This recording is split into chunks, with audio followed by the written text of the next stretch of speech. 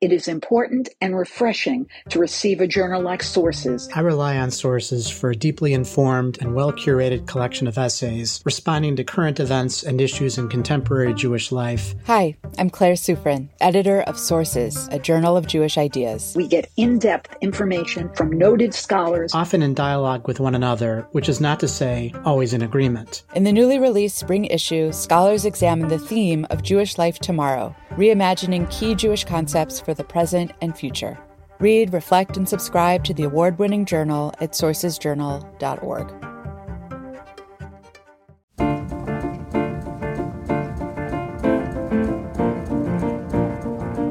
Hi, my name is Daniel Hartman, and I'm the president of the Shalom Hartman Institute, and this is For Heaven's Sake, a podcast from the Hartman Institute's I Engage project. Our theme for today is either the fight over the law of return, or another way of looking at it, and I prefer to look at it this way, the right over the law of return. In each edition of For Heaven's Sake, Yossi Klein Halevi, Senior Research Fellow at the Institute here in Jerusalem, and myself discuss a current issue central to Israel and the Jewish world. And then Ilana Stein-Hain, Director of Hartman Faculty in North America, explores with us how classical Jewish sources can enrich our understanding of the issue.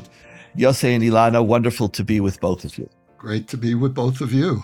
Let's begin.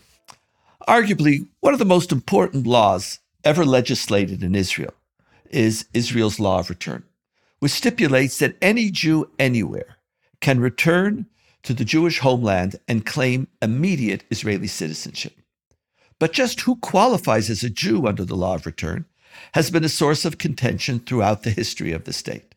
The law determines eligibility for Israeli citizenship to anyone with a single Jewish grandparent, the so-called grandparent clause, and to converts to Judaism through any of the religious denominations, which means that the law of return is both for those who are defined as Jews and those who we don't define as Jews, but speak about them as part of our family.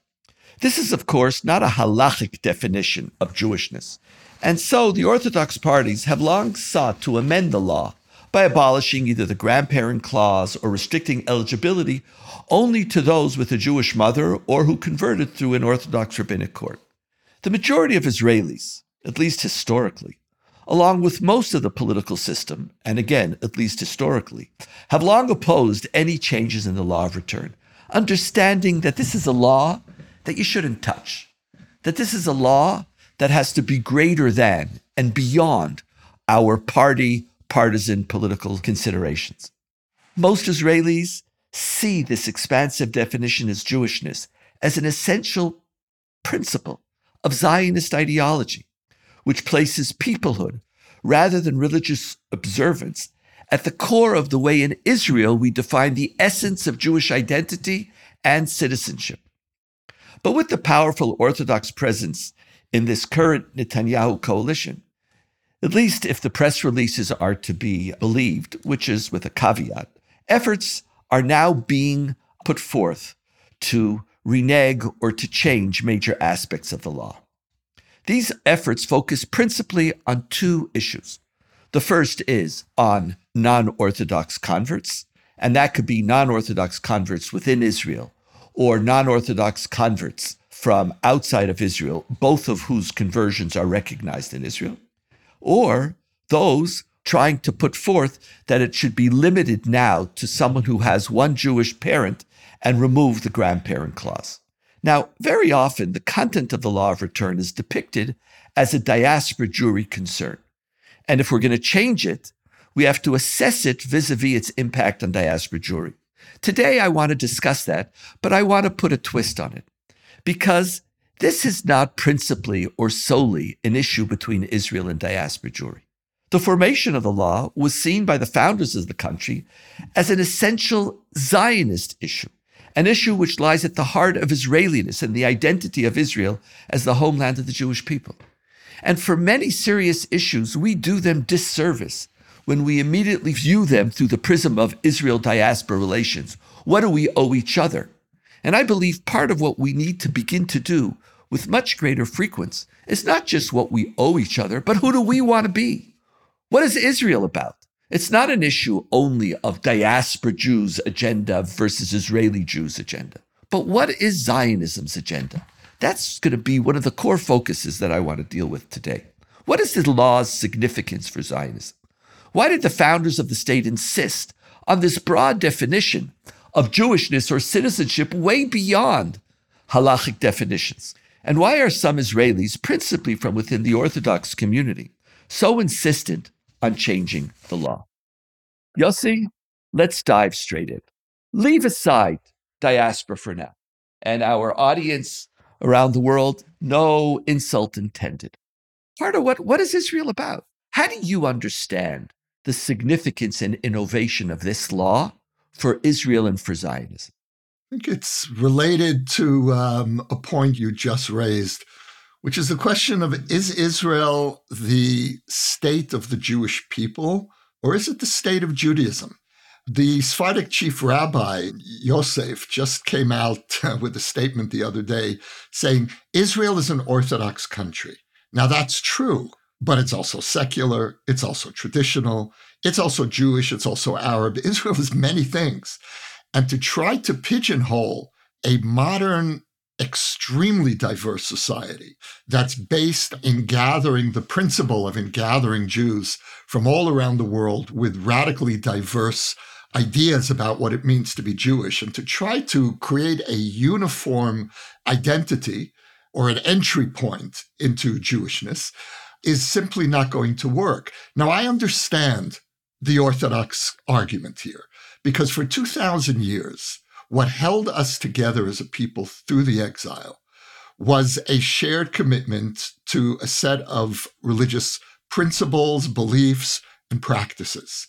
And it was something extraordinary. You know, you could travel the Jewish world through those centuries from Yemen to Poland and feel reasonably at home wherever you landed.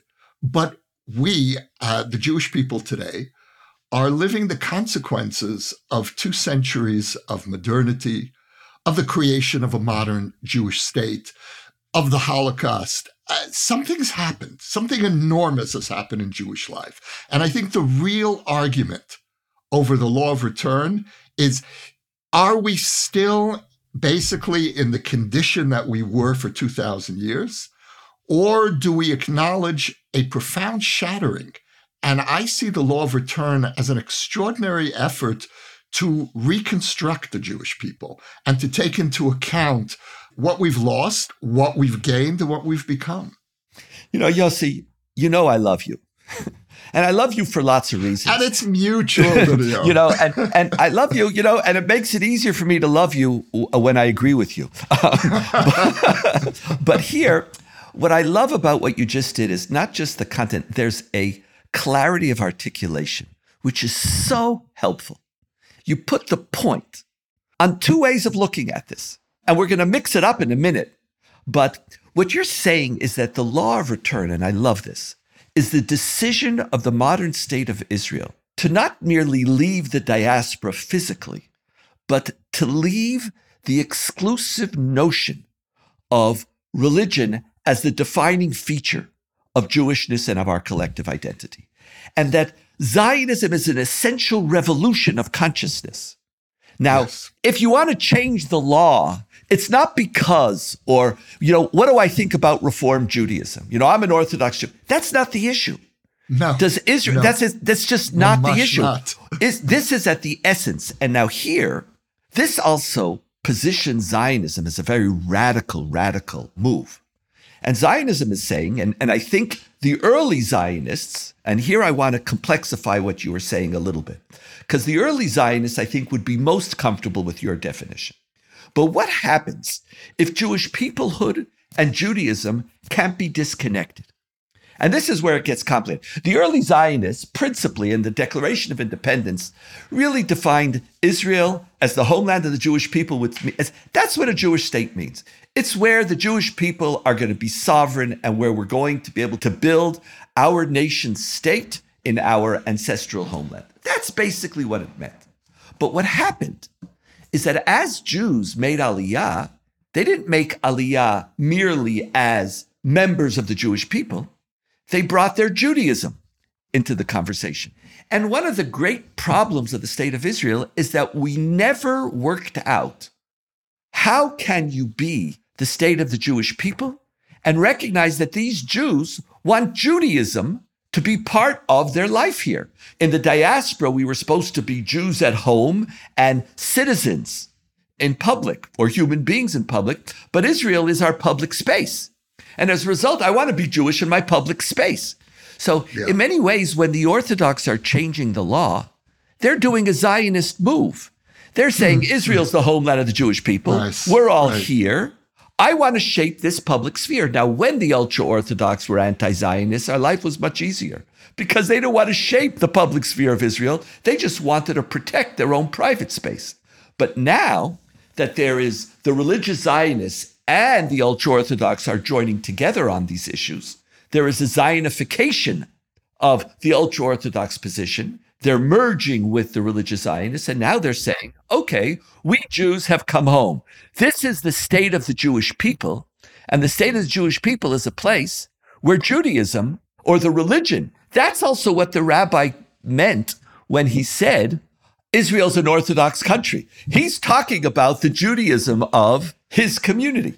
And now it's more. It gets even more complicated than that because the Orthodox have a powerful argument, which is that a majority of the Israeli public is certainly not Orthodox, but sympathetic to the Orthodox. And so I think what we're seeing here with this coalition is not necessarily an aberration, but a genuine expression of a large part, perhaps a majority, of the Israeli public, certainly the overwhelming majority of Mizrahim, feel much more comfortable with Rabbi Yosef's definition of Israeli Judaism than they would of an alternative. But this really does negate, as you put it, the intentions of the founders. And so there's something elemental that's being worked out here. For me, the only real relevant Zionist ideology for the 21st century is the ideology of Jewish peoplehood. Zionism is that ideology which affirms peoplehood as the common ground for all Jews, regardless of how we practice, regardless of what we believe. Zionism is the expression of coming to terms with the consequences of modernity. Now, you and I are both religious Jews. This is a complicated move for us as well. Or I'll speak for myself, Daniel. You can speak for me. I'll usually agree with you. So, part of me agrees with the Orthodox definition, not the literal definition of Jewishness, but the broader idea that the heart of Jewishness is our 4,000-year religious tradition. And I don't live as a secular Israeli, but my Jewishness, my religious identity, and that's the paradox here, my religious identity requires me to accommodate those who do not identify in any way as religious Jews. See, so Yossi, now I want to pick up on this point, because this is, for me, the essence. You defined that the essence of the law is a declaration, that whether it replaces diasporic definitions or it adds, is that sovereignty in Israel adds a dimension of Jewish peoplehood to the center of our collective identity. And that we're no longer defined merely by whether you keep kosher or what shul you go to. See, I wouldn't use the word merely. Fair enough. Great. Only. Fair enough. Only. Now, I want to take it because for me, the remarkable innovation of this law, and it's not to argue with your juxtaposition of Jewish peoplehood and state of Jewish people or the state of Judaism, is that I believe that this law is actually probably the only time that the state of Israel got the state of Judaism correct. Because I believe that Israel cannot be either the state of the Jewish people or the state of Judaism. Because the Jewish people are a people connected to their religion. The question is, how are we going to do our religion, however? How do we do religion in the state of Israel when Judaism divides us more than it unites us? How are we going to do it? What are we going to do? Are we going to fight just like the chief rabbi says, yes, Israel's an Orthodox state, and you have to get up and say, yes, you're right, but it's also secular, it's traditional, it's conservative reform, it's also Arab. Yeah, you're right, but that's part of the problem is that everybody comes home to Israel and they want to define Judaism. And secular Israelis, including the founders of the country, allowed orthodoxy to define Israel as the state of Judaism, or where Israel does Jewish as exclusively Orthodox. The only place where they understood that what Israel is about, it's about Jewish peoplehood and Judaism speaking to each other. Because Jewish peoplehood is a religious category, as you were just saying.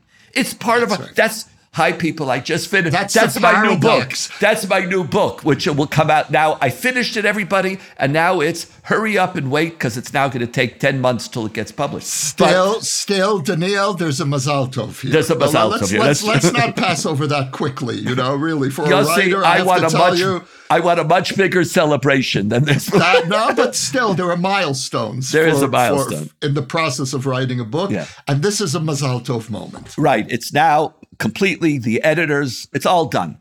And the book is called Who Are the Jews and Who Can We Become? I don't want to go into that right now. I do, but I won't. It's like, when you write a book, it's like you obsess. So anyway, I'm going to let it go. But I think the core issue of Zionism is, how do we do Judaism in a state which is also the state of the Jewish people? And while secular Zionists gave orthodoxy monopoly, the only place that they understood that nobody could define the Jewish people on the basis of their religion. You want to keep your religion? That's great. You live your Jewish life however you want to live it. There's only one thing you can't do. You could define what is kashrus. You could define Shabbos. You could even define what is a marriage and a divorce and a conversion. The one thing you cannot define is who is part of our people. And the beauty of the law of return, and this is why I see it as one of the most, it's holy. I think the term holiness is appropriate here. It's a holy law. It's a moment of transcendence where the country understood. Get your wrap in it, everybody get your hands out of it. And that's why one of the interesting paradoxes of the law is that it doesn't define citizenship only on the basis of Jewishness. Jewishness is somebody who has a Jewish mother or who was converted. But it allows membership in Israel to anybody, the most broad definition of Jewish peoplehood in Jewish history. And so here, for me, the law of return is a symbol of where Israel can go or ought to go. In many ways, it's a symbol of what Israel ought to have been, where we understand that when it comes to the areas which divide us, Israel is about making space. It's not about letting a monopoly. And so this is also the reason why they're fighting this law. Yossi, but why? This is big. This is big. And I want to go back to a point you raised and embrace it, which is that at the core of Judaism is a paradox. Judaism is a religion that embraces peoplehood as a religious category. Now, peoplehood is a secular category. National identity is a secular category. Or in the modern world, it's a secular category. Yes, it became a secular category. Yes.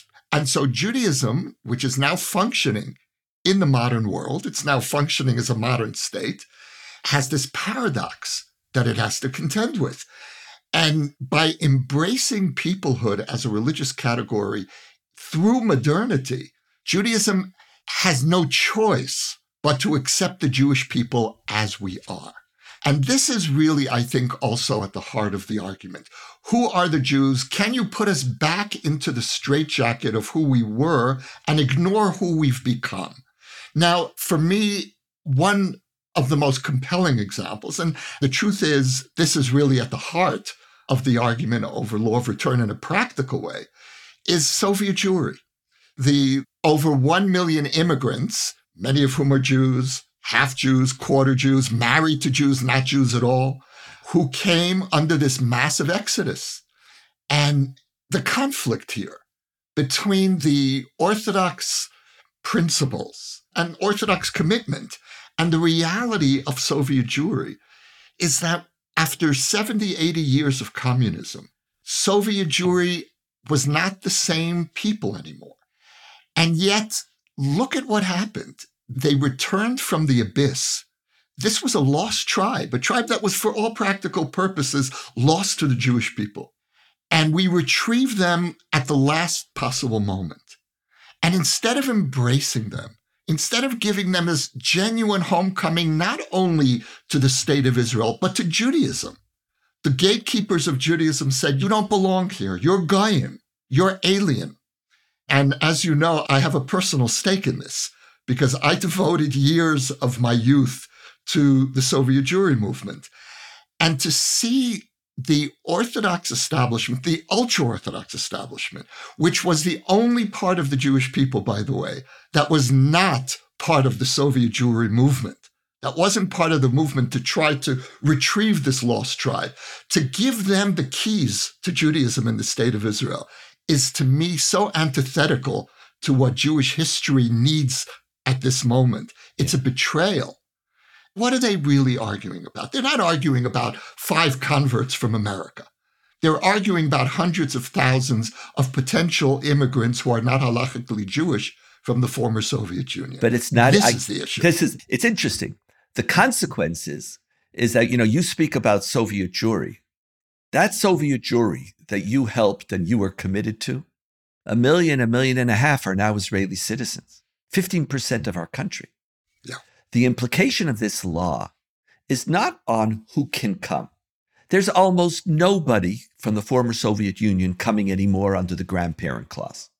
Almost all of them are coming under the consensus issue of one Jewish parent.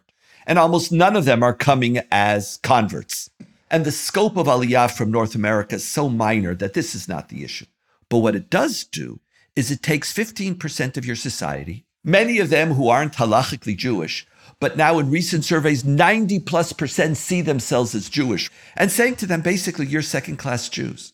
So this law, which is a foundational issue to the core of who we are as a country, is also part of a tribal war between the ultra-Orthodox and the Russian community. And it's not even the ultra-Orthodox, by the way. The religious Zionist community is also leading this charge. That somehow we want to reclaim ownership. And that's part of what's happening now. Part of what's happening in the last election is that one group had a great victory. But with great power also comes great responsibility. But at the same time, power corrupts and great power corrupts even more. Right now, I want to claim ownership. So I want to claim ownership of Jews over Arabs. I want to claim ownership for my denomination over another. The chief rabbi would have never said this.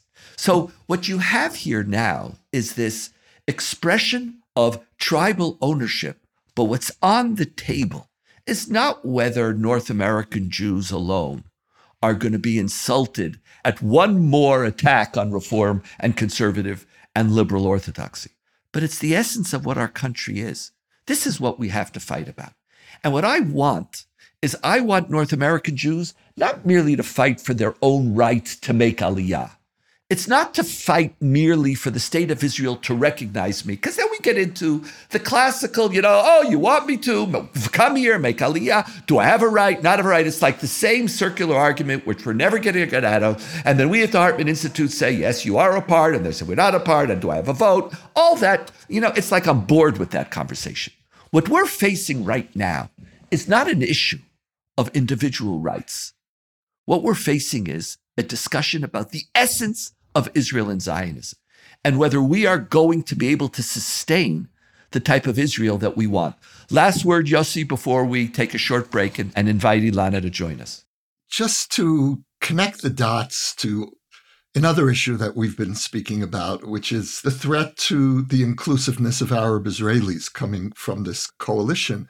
And that is that we're facing a coalition of exclusiveness, a coalition that's excluding, first of all, many Israeli citizens who regard themselves as part of the Jewish people, excluding them from citizenship in the Jewish people, effectively, and at the same time excluding Arab Israelis from Israeli citizenship, creating a new condition of conditional Israeli citizens. This is what worries me. I'm with you. Let's hold. We're going to have to talk about this much more. And the truth is, you're right. They're all the same. Because the question is, as the law of return is the most inclusive statement for Jews, but it's not an inclusive statement. It's not an inclusive law for non-Jews. What is a modern Jewish Israeli state? That's the question We're going to get to that at another time. But right now, let's take a short break, and then Ilana will join us.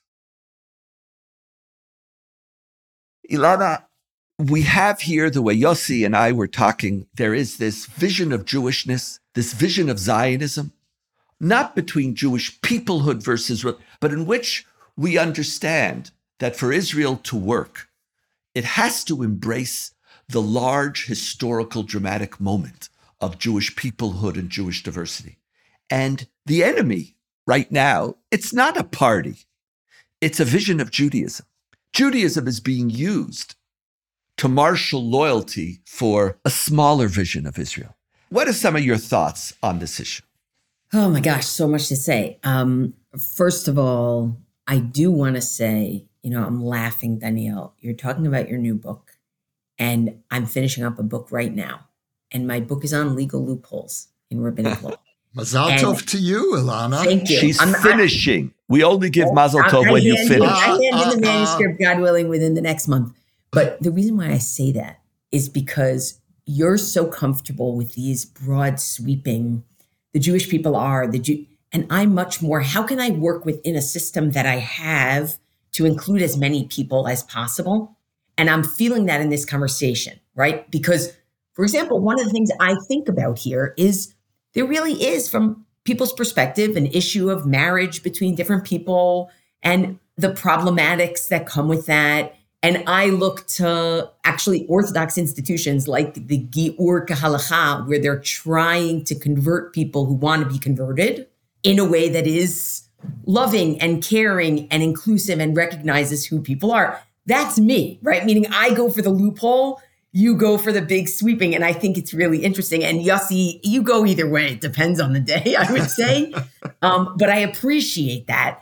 And what I actually really want to talk about is I want to talk about theocracy, because I think in some sense, what we're going to see over and over again from this coalition is trying to push a state that is run exclusively by religion and specifically by the religion of Orthodox Judaism and a particular definition of those standards.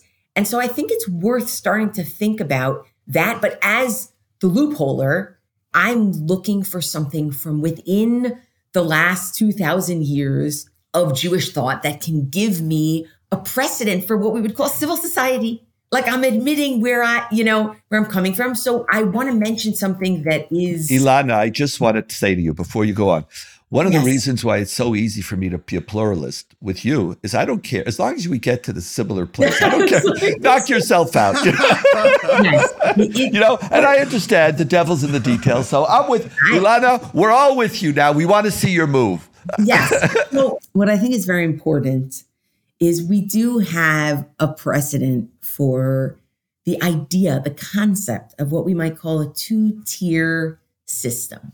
One that is ruling based on the particulars of Jewish law as interpreted by the way these many rabbinic traditionalists have interpreted it. And another that is based on the idea of being a state and the concerns of being a state and statecraft and what it means to run a society. I mean, you're going to laugh, but it's going to start with Maimonides. It's going to start with the Rambam.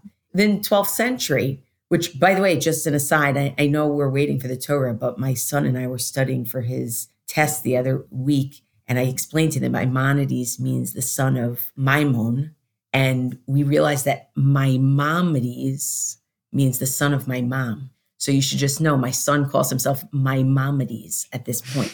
But going to Maimonides, the real one, in his Mishneh Torah, Law of Kings, chapter 3, Law 10, Halacha 10, he says, and again, when you're loopholing, when you're trying to find it from within, it's never going to be the perfect linear source. You have to abstract it. You have to think big. He says, anyone who murders without clear evidence or without warning, or even before one witness, in other words, they commit murder in ways that halakha, Jewish law, would not allow you to prosecute, or an enemy who accidentally killed another, the king has permission to put them to death. Just explain an example would be for if you murdered someone, but there isn't two witnesses. There's only one witness. There aren't two witnesses. Okay. The king has permission to put them to death. And here's the line, and to repair the world as the time demands. Okay. That's in Maimonides. Now, It's a strange source for us because it's talking about putting someone to death in order to repair the world. No, right? Ilana, it's a good. I'm dancing with you. I feel it's a good source, Ilana. What's he telling you? He's telling you that sometimes when you're governing, it can't just be based on Jewish law. And then it gets expanded in a really significant way by Rabbeinu Nissim, 14th century Catalonia. And he writes in what's called Drashot Haran, in English, Homilies of Rabbeinu Nissim. He says this is his 11th homily. It's sort of a famous one for people who love, I would say, law and Jewish law conversations, right? I'm kind of in that zone. Says a criminal can be punished according to the dictates of true justice. And what he means by true justice is Judaism, if we have those conditions. But even when no punishment is deserved according to true justice, this person can be punished for the good of the public order and the need of the hour. Now, the Lord distinguished between those responsible for each of those two tasks, who's responsible to carry out the dictates of true justice, which is Judaism, and who's responsible to carry out the good of the public order and the need of the hour. It says, well, a king is supposed to carry out the public order and the need of the hour. A secular, now, of course, in the Bible, the king's not quite secular, obviously. But I think the recognition, even in 12th century, 14th century, we're talking about so long ago. We're talking about before the existence of a sense of a secular state, even within Jewish thought. The idea that you actually, even if your principles are that Jewish law should govern, you have to recognize that there are governmental structures. And I think that this coalition, I think we're going to see pushing on many, many areas of civil society. And this is just the first. And I think it's really significant. And this is really, Yossi, what you put on the table. What are the needs of the hour? What is the public good right now? Repairing the world as the time demands. I think this deserves real thought from within that Orthodox community to think about that. And I don't want to lose that. I don't want to just say, you know what, the Orthodox and the ultra-Orthodox, they're going to do this. And this goes to our previous podcast. I want those within the Orthodox community who want to think about these ideas to make that part of it. That's beautiful. I love it, Ilana. You know what makes it more complicated? When the Rambam and the Ran are writing, or when they're looking at Jewish kings, the rabbi is basically powerless. The rabbi is the lord over Torah and over Jewish courts, but real power in the world is in the hands of kings. And so if it was Jewish kings, they knew that they had very little power, and they warned people, don't start up with these kings. In the Messianic era, you can, because the reality is that Jewish kings didn't govern according to Jewish law. And we understood that we actually had a dual system, but they were outside of the system. And that dual system goes to another issue that you once raised. Sometimes that system is also not even Jewish in the first place. And so, but here what the Rambam and the Ran are doing is they're saying that a just society needs to go beyond the requirements of Jewish law to deal with, there is a larger goal here, and therefore it requires that dance. But you know where we're more challenged now, Ilana? Is because now the rabbi is the minister. The rabbi is the king. The rabbi is not the critic of the king. The problem now in Israel is the rabbi doesn't even have a critic.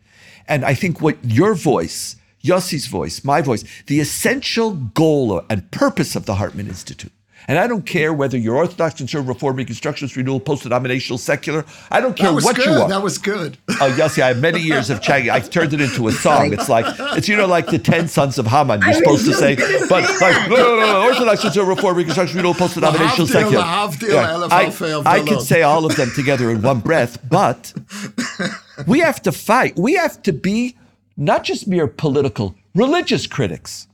And whether our criticism, like Ilana, is through texts and looking for loopholes, or it's through ideas and visions, our job is that now Israel needs not just political criticism.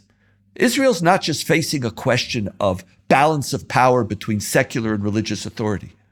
We need checks and balances within the religious system. And I don't care what denomination, you have to speak within the religious tradition, because part of what the law of return did is it said not merely that Israel belongs to all the Jewish people. It also said, all Jews with your Judaism, you can come home. And now someone wants to say, I have dominion over it. And that's why these types of discussions are so critical. Ilana, last word, and then we have to conclude. I just want to say that I think it's interesting that the Israeli Supreme Court often plays this role of the king, meaning the Israeli Supreme Court often plays the role of a check. What are the needs of the time? What are our basic laws? That does push back. And I think that's a vision. We've already have two issues that we're going to talk about. One is we've defined who is a Jew. We're going to have a podcast on who is an Israeli. And then we're also going to have to podcast on what type of inner checks and balances do we want to have, not between those who care about Judaism and those who care about modernity, but what is necessary for Jewish statehood. Whether, to quote Yossi, Jewish statehood is the state of the Jewish people, Jewish statehood is the state of Judaism, or it is essentially the question of how these two visions of Judaism interact with each other. Yossi, Ilana, it's just a joy to be with both of you. And thank you so much for your perspectives. For Heaven's Sake is a product of the Shalom Hartman Institute. It was produced by David Zvi Kelman and edited by Gareth Hobbs at Silver Sound NYC. Our production manager is M. Lewis Gordon. Transcripts of our show are now available on our website, typically a week after an episode airs. To find them and to learn more about the Shalom Hartman Institute, visit us online at shalomhartman.org. We want to know what you think about the show. You can rate and review us on iTunes to help more people discover the show. You can also write to us at For Heaven's Sake at shalomhartman.org. Subscribe to our show in the Apple Podcast app, Spotify, SoundCloud, Audible, and everywhere else podcasts are available. See you in 2 weeks. And thank you for listening, and thank you for embracing a higher conversation about the essence of Israel, the essence of Judaism, and the future of Zionism. Be well, my friends.